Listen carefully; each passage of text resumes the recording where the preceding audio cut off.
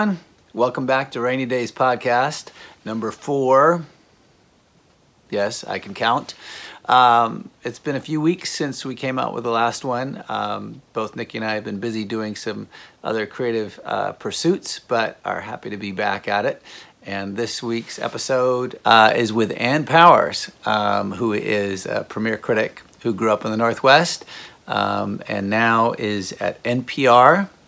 But she was formerly with the New York Times pop music critic and has also been a contributor to the LA Times. I know she interviewed Prince a couple of years ago, as well as being an editor for the Village Voice. But the high point, probably, of her writing career would be working at The Rocket in the late 80s and mid-90s.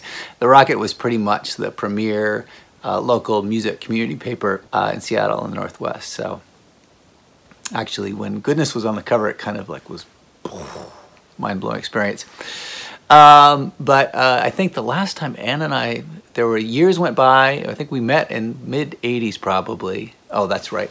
Yeah, her friend Shirley Carlson was the program director at KCMU, which was at the University of Washington and later became KXP, of course. And her friend Shirley had Shadow on to do a new music or audio oasis show, and ended up being kind of a ridiculous, I don't know what you call it, session. I think some people's voices hadn't quite changed in the band at that point. But it was a lot of fun, and I think Ann and I went out to some shows after that and kind of became friends. But there were years went by and I didn't see her, and then I think in like mid-'90s, I saw her across the stage. Goodness was opening up for Pearl Jam, and I saw her across the stage, and I was like, Ann? And she was like, Danny? She's like, what are you doing here? I'm like, I'm working. Anyways, it was nice to catch up with her. It was great to talk to her today. And she's also an author, besides writing for all these magazines and papers.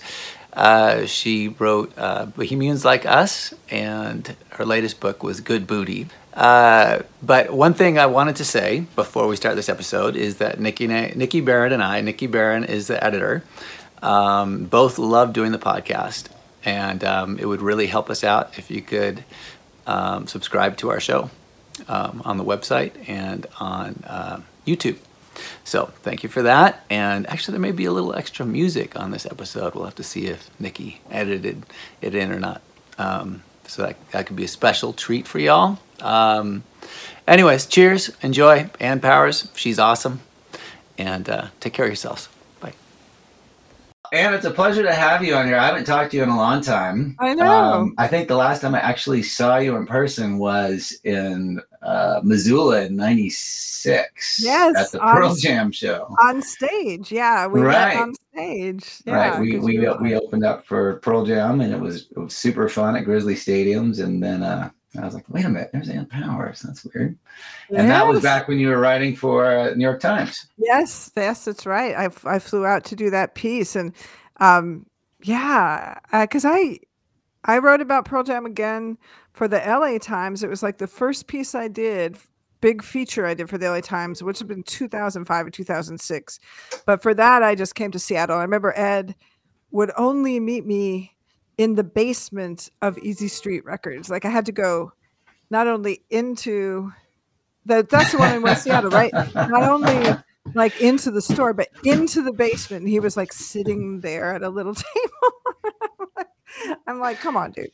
Yeah, well, him and Matt are pretty close. That's probably like his Reichstag bunker. Yes, it felt a bit like that, but it was also nice because it was like local color, whatever, Well, and that's one thing I've been sort of realizing during all this downtime with the pandemic. I mean, I live just across the water in Vashon, and so my Seattle, especially with the bridge went down. I don't know if you knew that, but the West Seattle Bridge is non-functioning. Yeah. So the whole community kind of coalesced over there. That's sort of my Seattle these days in a big part. Yeah. Also because if I go to South Lake Union, I get completely lost and have to resort to my phone because it all looks like, Southern California. It's weird. I know. It's funny. No slag on Southern California. No, hey, there's some great places in Southern California, but That happened a few years ago when I used to come back to visit. I would always, whoever was with me, I'd be like, "Oh, I'll give you the Ann Powers tour of Seattle," and take them by where Scoochie's was or where the Doghouse was. Or now I can't even find like the former locations of those places. It's so different than all of my Right. landmarks are gone. Even the giant toe is gone. I think. Oh, is the Elephant Car Wash gone? I haven't been back. They just took the elephant car wash out. I think the only thing that's left is the park for drunks. I Oh mean, my god, that's so crazy. It's right. like I don't know, and I haven't been back to Magnolia since my mom passed away and we sold that house, but I'm sure that's totally different too. But I still believe that the spirit of the city is intact in one way or another. I mean, I'm always interested in whatever sounds are coming out of Seattle, whatever new musical movement is happening. So it's been interesting, Danny, since our time together back in the day, how many cycles of that there have been. But anyway. Right. When I started doing this podcast, I talked to a good friend of mine who was the radio person for the Fleet Foxes at Sub Pop. Mm. And she was like, "Well, why don't you interview, Robin, and why don't you interview Sarah Cahoon?" And there were all these people, and that was the decade that I happened to take off when I had 3 kids and a farm and all that. Right. That period where you're like, "Whoa, what just happened?" I know. So yeah, there's these other rings in the Seattle tree that I just have not had time to explore. I've heard some of the music, but haven't had a chance to meet the artists in Yeah. And person or talk with them.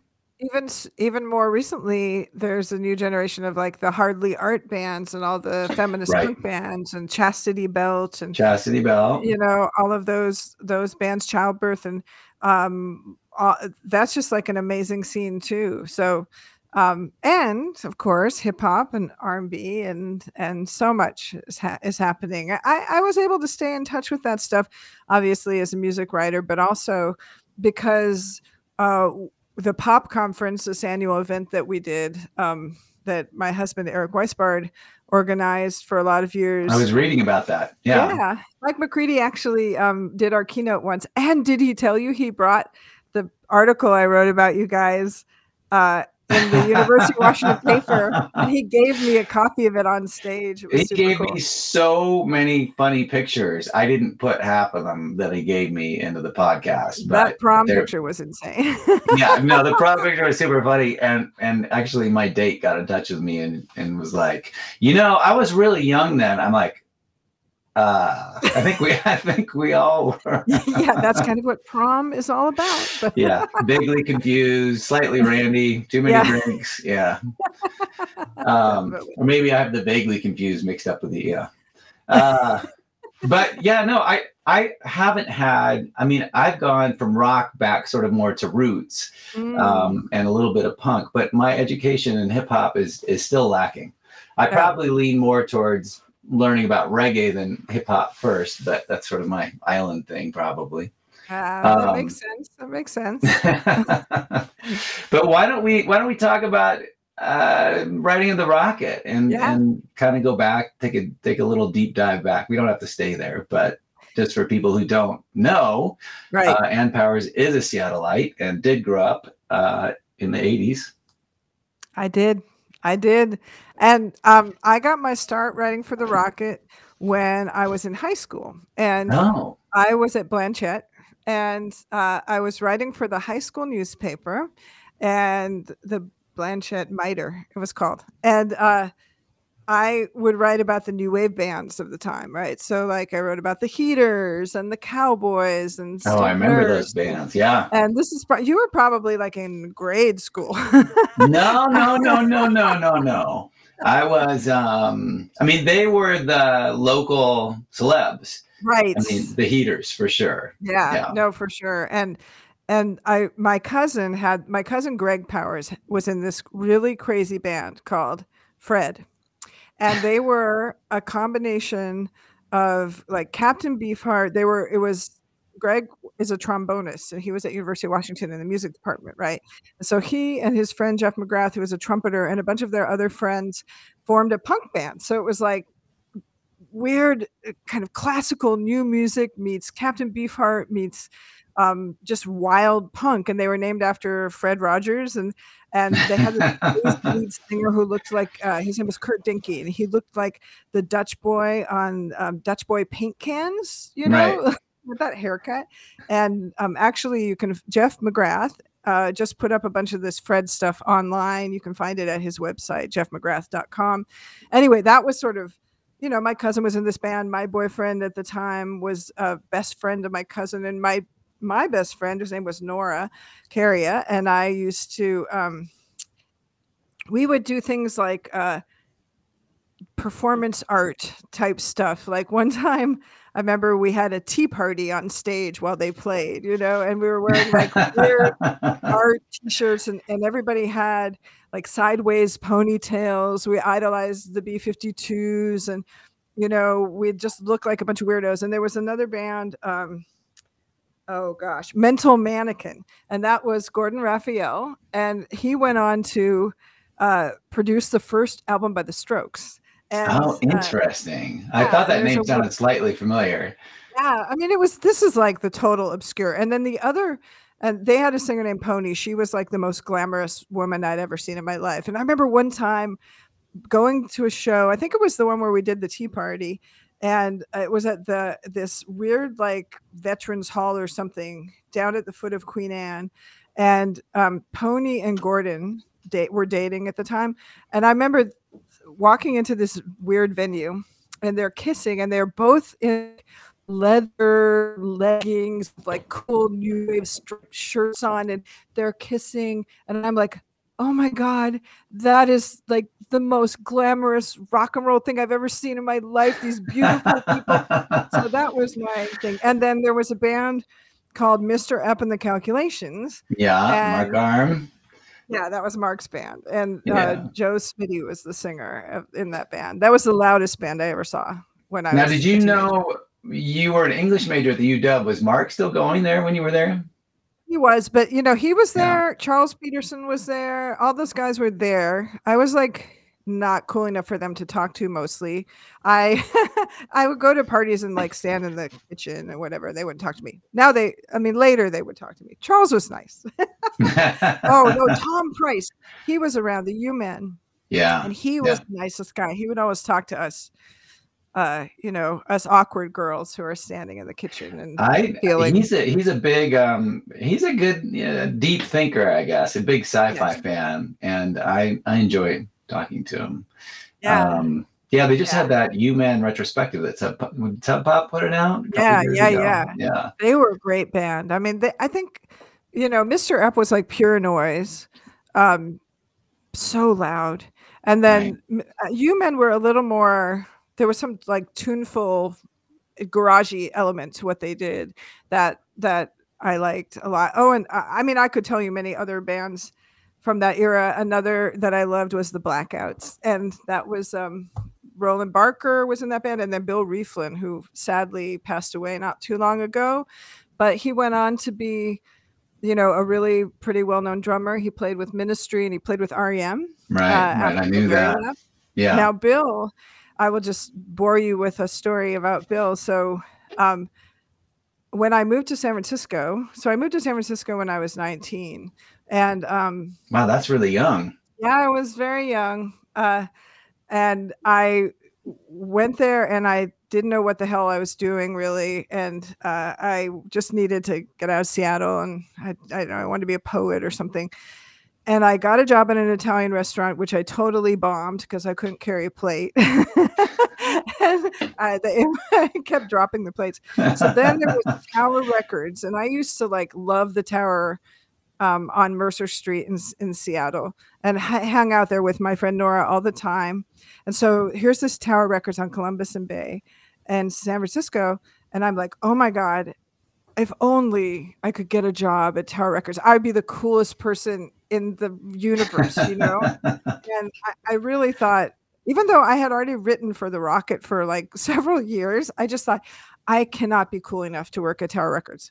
But I worked up my courage after I got fired from the restaurant, and I walked in, and the person behind the counter was this guy named Miles Boysen.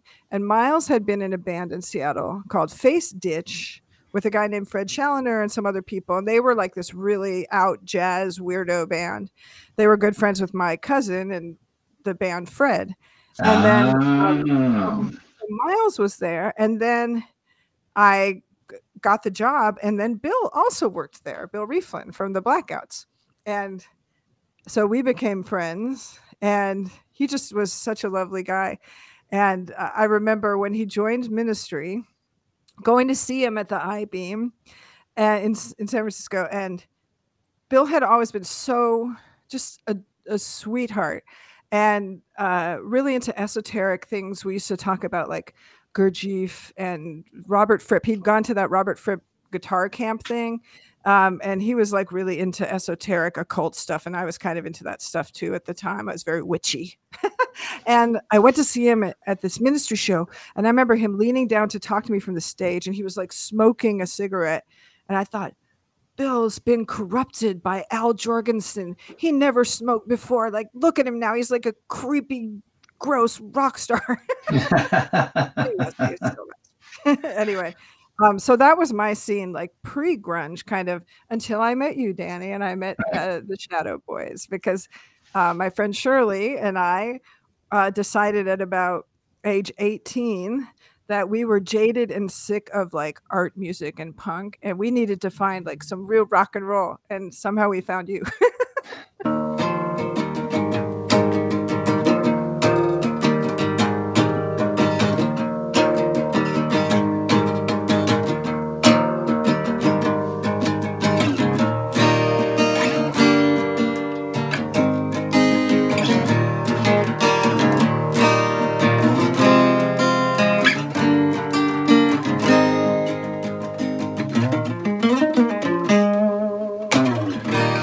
Everybody, talking at you because I'm going to start a new subscription thing on my website. It's called The Homestead, and it's been a crazy couple of years, and things have opened up a little bit, and they'll probably open up more next spring for more shows and more communication. But I wanted to find a way to get some of the music out that I've been working on in a way that isn't just broadcasting at people over social media. So I've decided to do a subscription service. It's called The Homestead through my website, Danny Newcomb Music.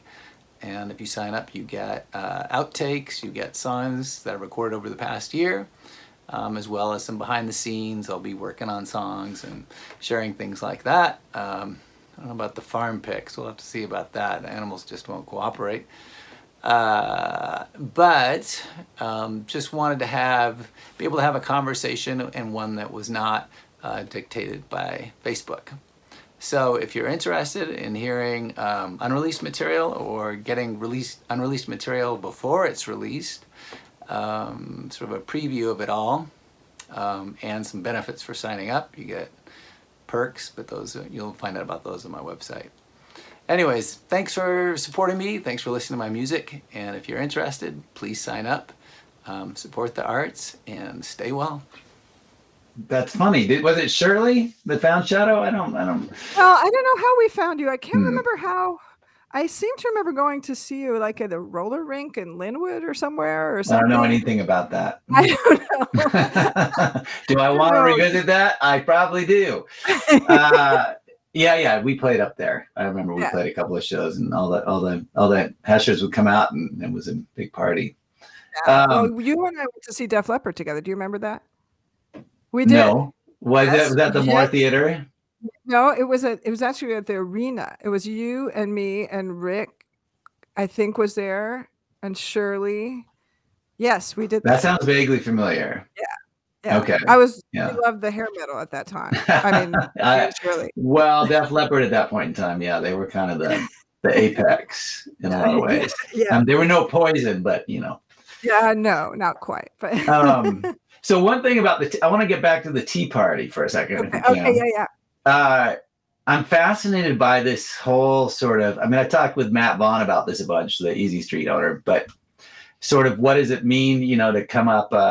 What's your identity as a Seattleite, Northwest native, and as a Northwest musician. And it used to be, before Seattle was, grungified, really DIY. Like there was nothing here. And so it encouraged you to experiment, Yes. If you didn't have, because you weren't going to have access to great studios, you weren't going to have access to, record labels or anything like that. So you kind of had to make up your own scene from the ground up, or make up what you thought was cool, a la Andy Wood, or there's a million examples out there.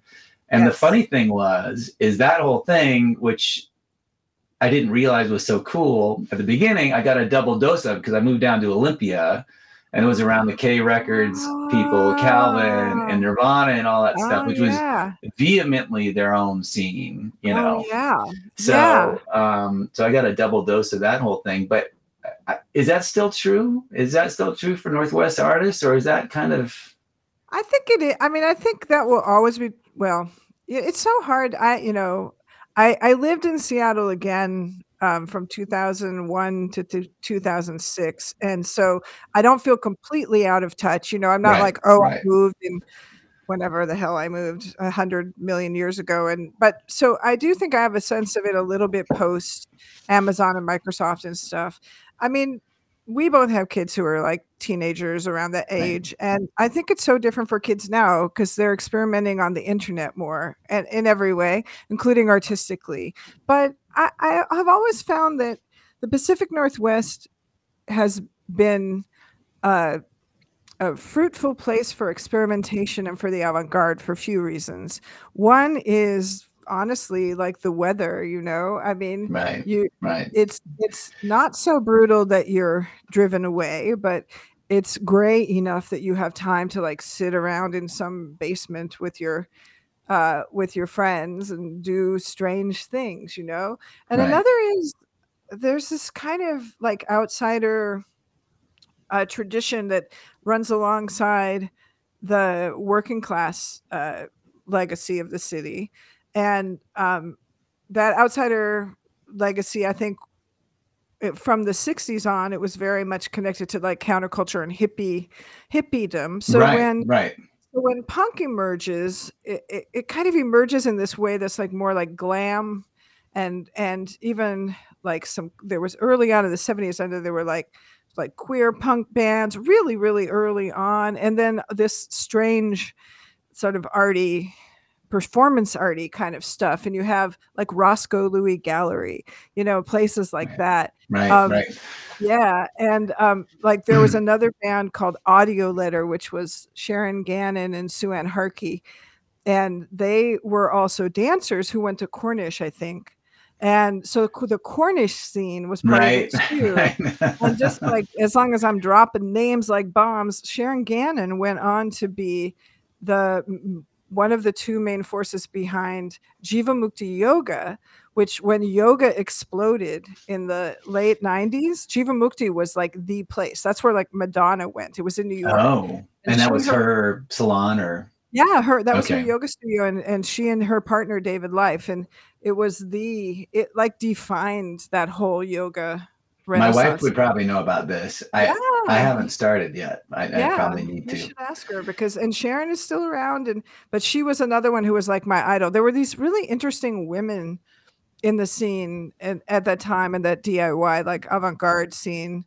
That was true for Olympia too. I mean, really? Kathleen Hanna and oh yeah, of course, and Slater Kenny and all of that. Yeah, so that was very much part of my scene when I was that age. But I also think there's sort of an egalitarian thing in the Northwest. Yes. Both. Yeah. Sex-wise, class-wise, whatever. It's kind of like, if you can do it, show me what you got, Yes. I mean, the only thing that we have to acknowledge now is it was a pretty white scene, although not entirely, I mean, there were some Black artists in the scene and artists of color. But yeah, that is the one thing I would say. I loved growing up in Seattle, but if I could have made one choice about my childhood and youth, it would have been to like be in a place of more diversity in that way. But yeah, it's funny. My wife is half Filipino and half German, And for her moving out of Seattle to Vashon, because of the less people of color, it was an issue. But in Seattle, the Asian American community is quite large, and her family's roots go way back within the community. And we should note, as we're talking about early Seattle bands, Lulu from the Fastbacks was definitely a major star. So, you know, I mean, she was there, and they were also kind of like role models to me, those women in that band, you know. I mean, they were just way tougher than I would ever be, but I don't know about that. Well, in different ways. Well, it's the gender politics. I mean, and this is one of the reasons I wanted to talk to you. I don't want to get too into it because even though I have thoughts, I am a white male, so it's like, well, you know, what can I say? You can be an ally. I am an ally. But after years of writing with Carrie and writing for a female singer and supporting and making music with a female artist, a couple of them, I definitely, I've always considered women equal, I guess, in the arts, because to me, the arts, it's not, I don't know. I guess that's just the way I was raised or the way I came up. But, you know, even after being in Shadow and the spandex and the metal, and I never liked them. The metal dudes, they're just 1 degree away from frat guys. They're just, and frat guys grew up, and I'm sure a lot tonight. They're nice frat guys in their women. Their metal dudes are often frat guys in their girlfriend's clothes, you know, like literally. I remember reading that about the Sunset scene, like the Guns N' Roses guys and stuff. Right. That they would often steal their girlfriend's clothes and wear their girlfriend's clothes on stage, which I thought, give a little credit to them then, you know. Right, give them the props. My lady picked this up, isn't it nice? Yeah, right, exactly. Anyways, but that's one of the things I've kind of been struck by that may be a little bit different about the Northwest scene in general, as far as gender is concerned. But being in Olympia during the Slater-Kinney years and stuff like that, and also John Goodmanson's a good friend of mine. He produced them and a bunch of other female artists as well. So that's always been part of my wheelhouse. So I'm always a little bit as who I am as a musician, you know, not as a fan. I guess I always feel not taken aback, but always kind of curious, like, oh, where are these issues that are keeping women from performing and writing music more, you know, as a father of a daughter who does play music, but also just as an ally. Yeah, it's a great question. I think, you know, thinking about the Pacific Northwest, in different phases, I think that it has been a very open place for women artists. During the 90s, there were some challenges. I think the aesthetic of grunge, and I know I'm using the G word, the bad word, but Olympia was kind of like the sister city to Seattle in many ways. Like, let's take that term literally, right? I mean, that's where Riot Grrrl happened, but Riot Grrrl happened, as you know, since you were there, partly in response to what felt exclusionary about rock in general, and not necessarily Seattle, but like all rock, you know. But I think Evergreen, as I understand it, there was a lot of opportunity to study feminist ideologies, you know. And I spent so many hours in seminar on you know, other people's identity issues, which is great. I mean, I definitely feel like I've been to boot camp. Right. And in a respectful way. I mean, you know. Yeah. No, and I mean that happened for me at University of Washington. I mean, I took a women's studies class at my freshman year. You know, I went to UW for like a year and a half, and then I went down to San Francisco. But I remember that women's studies class like really blew my mind, and it also threw a lot of stuff into relief for me about rock and roll. You know, because back in the day, this is in the 80s, right? So it's like, there was a lot of anti-rock and roll feeling among some feminists, and And I had to work that out for myself. Like, how can I love the Rolling Stones? How can you love Mick Jagger? I know that was my next question. Yeah. And I had to kind of work that out. Who did not play Brown Sugar in Yes. Texas, right? Or in Tennessee. They played here the other night. I didn't go see them because I'm being COVID cautious, but Yeah, they didn't play it here either. But, you know, I think that's something that's really foundational to my work is trying to always think about why do I feel so connected and freed by rock and roll, this form that, you know, doesn't exactly have a lot of space for me. It has space for me in a certain way, but not in other ways. I mean, there's always resistance. And I think, even, you know, within the 90s rock world, there's much more consciousness about that than any other era. And we can talk about how punk set the scene for that, indie music set the scene for that. And by the time we get to Pearl Jam, for example, those guys are very conscientious about it. Also interesting at that time was all the work that was being done on pro-choice activism. And, you know, they were involved. I mean, a lot of the bands were involved with that. And I, you know, I remember some friends of mine put out a compilation record. I can't remember what the name of it was. That was like raising money for NARAL or something. And there was just like, that was like the cause, you know. Oh, and something else to turn the subject to a somewhat, you know, harder thing to talk about. But I think Mia Zapata, her life and her death made a big difference in the Seattle scene as far as thinking about these issues and thinking about the safety of women in the scene. You know, it had such a huge impact that very few people outside of the Pacific Northwest really were that aware of, because it happened fairly close to Kurt's death. So it was kind of overlooked, you know? Yeah, although the repercussions in many ways, I think, have been stronger and more long lasting. Yes, I completely agree.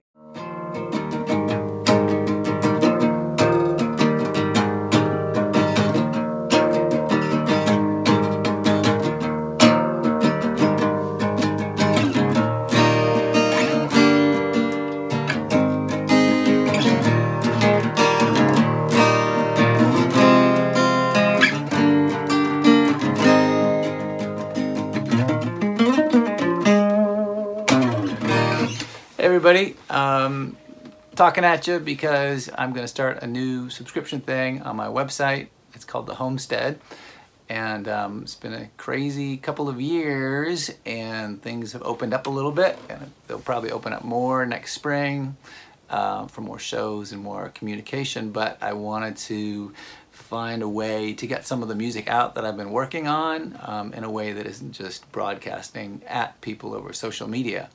So I've decided to do a subscription service. It's called The Homestead through my website, Danny Newcomb Music. And if you sign up, you get outtakes, you get songs that are recorded over the past year, as well as some behind the scenes. I'll be working on songs and sharing things like that. I don't know about the farm pics. We'll have to see about that. The animals just won't cooperate. But just wanted to be able to have a conversation, and one that was not dictated by Facebook. So if you're interested in hearing unreleased material or getting unreleased material before it's released, sort of a preview of it all, and some benefits for signing up, you get perks, but those you'll find out about those on my website. Anyways, thanks for supporting me. Thanks for listening to my music. And if you're interested, please sign up, support the arts, and stay well. Were your parents were your parents writers too, or what did they do? Oh gosh, no. My dad was an accountant at Boeing, and my mom was a homemaker. So no. I mean, no, not at all. I don't even know how it was just something I always did. And then, I mean, I always liked to write. But then in high school, honestly, and I've said this many times, I fell in love with music, but I wasn't going to be a musician. I didn't, you know, I played classical guitar as a child or whatever, and I liked to sing, but I didn't have, you know, that drive. And so I wanted to figure out a way, like, how can I be in the scene? Like, what can I do to not just Mhm. be like a girl hanging out, you know. Right. Right. And that's kind of why I started writing. Like I wanted to meet boys in bands, meet Well, girls in and bands. it turns out when it's well done, it's extremely powerful art form of its own. Well, thank you. That's very Yeah, kind. yeah. Genius. So I wanted to talk to you. I mean, we've been talking about the Northwest and many things Northwestern, but I wanted to hear a little bit about Nashville Oh yeah. and your take on it, because I'm a big fan of a lot of the music, that's been percolating out of there, and have gotten to be a bigger fan of Americana music in general. Well, you I have don't to know come what to down call to it the these days. Americana Fest. Hopefully next year.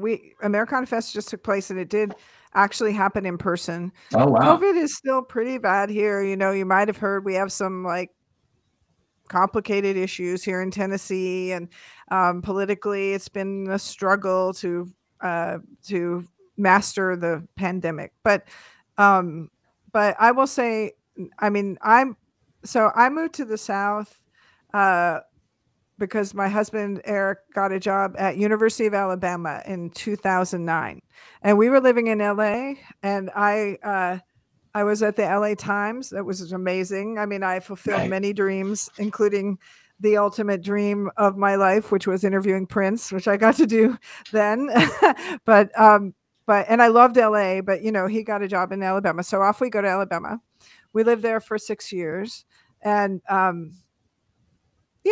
Tuscaloosa wasn't for me. I needed to be in a music town. So I had started coming up to Nashville to do events at Americana Fest. And I was like, what is this magical place? Because, it is a music city more than, it's like Seattle. It's so much like Seattle in many Really? ways. But it Okay. even looks physically kind of like Seattle. Like we live in this kind of combination. It's a brick house that looks on the outside like kind of like a Tudor, and on the inside it's like a Craftsman. I mean, it's just that it just looks, with the yards, and it looks a lot of the neighborhoods look Like like a Seattle neighborhood. Yeah. It was built in the same era. Like a lot of Nashville architecture dates from around the turn of the 20th century. So I immediately felt connected there. But most of all, I felt connected to the fact that it is a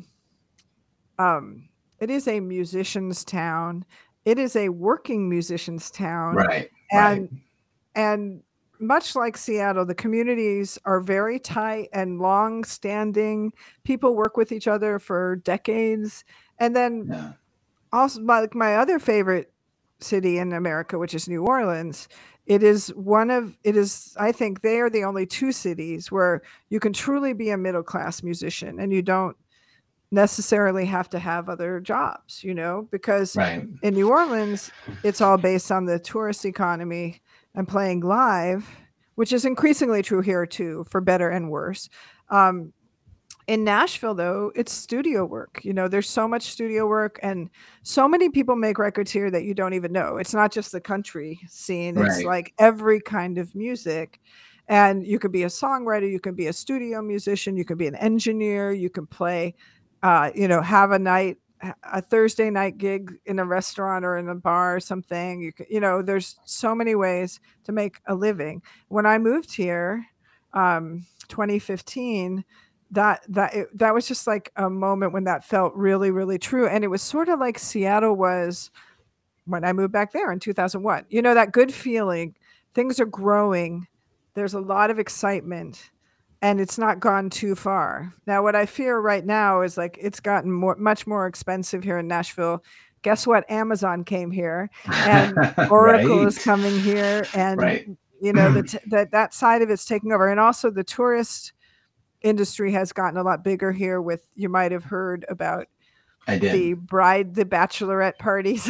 Yeah, those like cattle cars that drive up and down. Yeah, the transportainment. So that part Yeah. of it's not so great. But what I found was that there were all these working musicians who are in. Oh my God, Danny, it's insane. Like you could go to, I don't know, like my local Cafe Rose, my local like bistro, on a Tuesday night, and maybe somebody's a little combo's playing, and then afterwards you find out that guy who's on the drums or that woman who's on the bass, made 6 records with Winona Judd or something. I mean, this is like Right. literally when we moved here, our dishwasher broke, and the guy who fixed our dishwasher had been on a couple of George Jones records. See, Seattle doesn't have that kind of studio infrastructure. No, and it's doesn't. always been been a lot of the DIY stuff. Right. And Yeah. I wish it did have more of that now. Although the music business has changed so much, and there's so much less revenue in general from making recordings that it's strange. Yeah. But I wish it had that blue collar, middle class musician. I don't know, group of families, because now it doesn't feel like that. Seattle feels very tech to me, Yeah. But yeah. It's when real estate prices, when an average family home gets over 800,000 is the median. Right. I bought my first house for $165 off an artist in 1997. Right. Right. So, no, I know, and that's happening here in Nashville, which is what's scary. Like, right. I mean, not to get into too much real estate porn or whatever, but our house is appreciated a couple $100,000, in a few years, in like 5 or 6 years. Yeah. And it's not because we've done a lot of work on it, but I mean, I think it's going to be interesting to see how Nashville evolves. We do have a challenge because Tennessee is not a progressive state in terms of the state government, and there is tension. That's got to change, doesn't it? I mean, say again. It's got to change at some point. The demographics are changing, right? I mean, well, the South is the South. The South is what the South is. Yeah, I mean, sometime if I come down there for Americana Fest, we're gonna have to have a drink, and you're gonna have to tell me about the South, because that's still like this thing. I'm just like It's. I mean, I never thought I'd live in the South. I never thought I'd not live on a coast,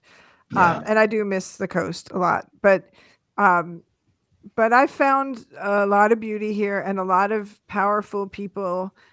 I always say I love my Southern freaks because they've had to work harder than any other freaks I've ever known.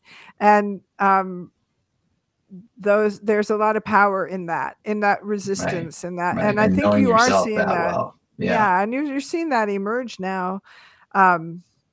With someone like, say, Adia Victoria. I don't know if you've heard her new record. I haven't heard her. I've heard of her for sure. Jason Isbell played on a record, right? Yeah, yes. Yeah. And T-Bone was part of it, T-Bone Burnett. But she's someone I've known since I moved here, and I've watched her evolve and really become this powerful force. But, she has went through a lot, as often like the only Black woman in certain scenes, but now she's like really found community here and just become this incredible force. And that is what I love. That is what I love. Right, I have some other artists to mention, like that Erin Ray, who is a great vocalist, beautiful vocalist and songwriter. She has a new record coming out produced by Jonathan Wilson that she made out in LA. But she played on my porch when I first moved here for a little thing for NPR. And now she's really become this beautiful artist. Gosh, who else? Well, obviously Jason and Amanda. There's so many.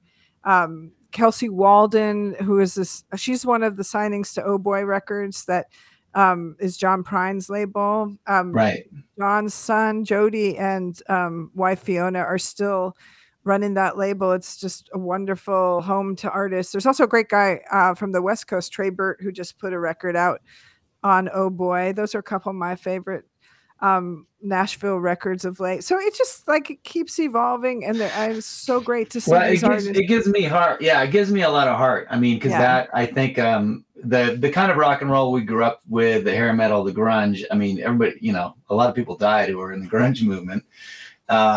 Being able to play music and evolve with a craft that has some traditional, maybe rules or form, but can evolve too is that sounds great.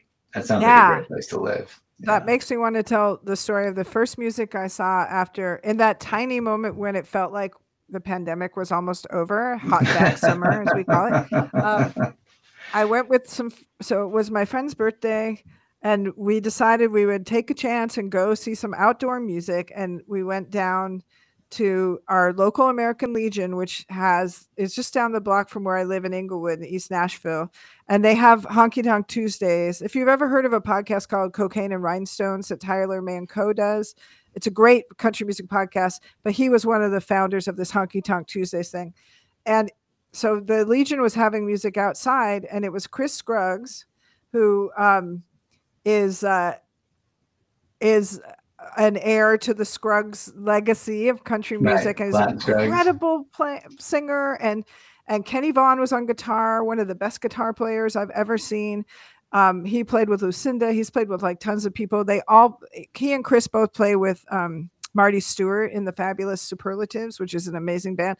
And they're just doing like old country songs. And it is, I mean, this is the kind of music you would pay, $100 to see or something in a great venue, but it's just in the parking lot. And that's really what Nashville is. That's the magic of Nashville, is to see these artists that are just going to play in your local backyard, but they're incredible. So. Yeah. No, that idea of community. Do you know Ian Moore? Yeah. The name I know. I don't know if I've ever met him in person, but of course I know who he is. Yeah, he lives on the island. He's from Texas, and he's pretty much a rock star in Texas still. But he talks a lot about that because he comes from the Texas blues background. Oh yeah, and Austin is very similar. If he was in Austin, I mean, right? Yes, he was from Austin, but he talks a lot about, and he's talked to me. He's been kind of, will talk to me about. He moved up here 10, 14 years ago, I guess, maybe 16 now. But he talks a lot about how sort of this conflict between the new and the traditional. Yes. And whereas he can play the music he's playing till he's 85. Right. Yes. But then starts talking about the Seattle music and he starts asking me questions like, well, why does it always have to be a new band on KXP? Why can't they? Why are they always doing new? That's and interesting. I'm like, I don't know, man. There's a lot of ways to think about that. I mean, I think. Right. I mean, there's X too, right? You could go back to that. There's a total deconstruction of all these different, elements, right? No, totally. I mean, I think, new technologies give birth to new music. So, if you're thinking about like hyper pop, I was having a conversation today with a colleague of mine who's 22, and, they're really into hyper pop, which is like completely synthetic music where there's like pitch shifting all the vocals, and it's like, but that's something for them that really resonates as a non-binary person. It's very much about evolving identities and all this.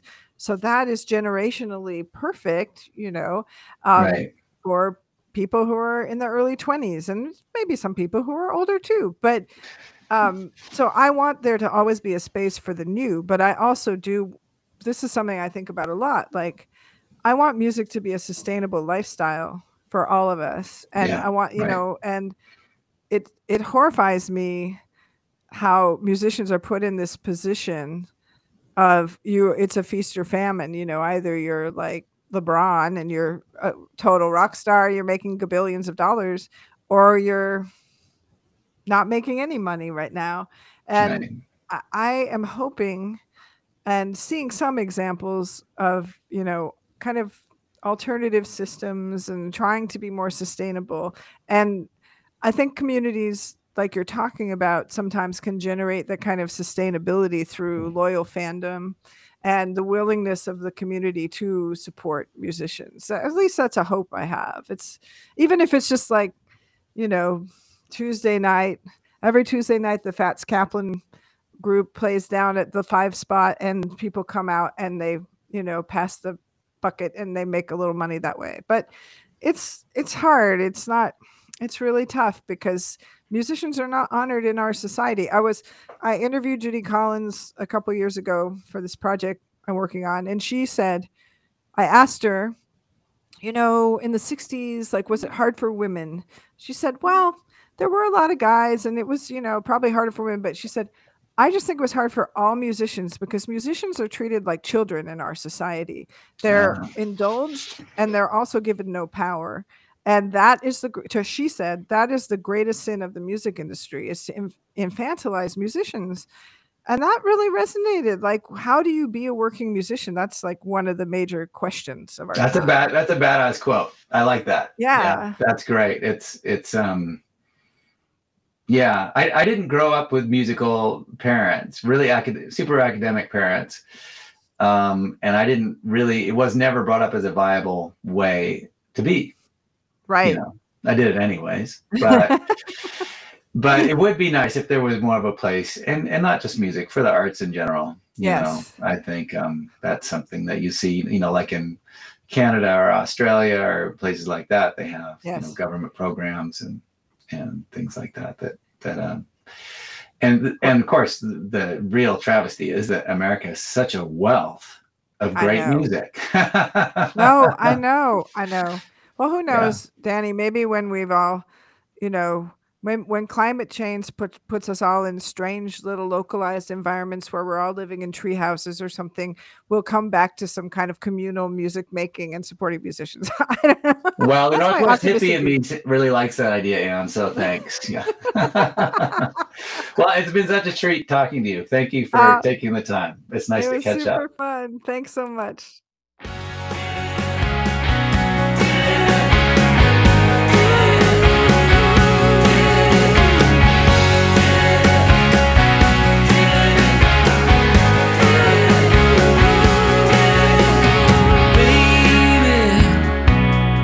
Dark horse, you never seem to care what anyone tells you, but oh, I can't help feeling you're strange when you say we're just animals in a wilderness. You explain. You're listening to a sneak peek of Feelings by Danny Newcomb featuring Carrie Akri. Subscribe to The Homestead at DannyNewcombMusic.com to hear the full song now.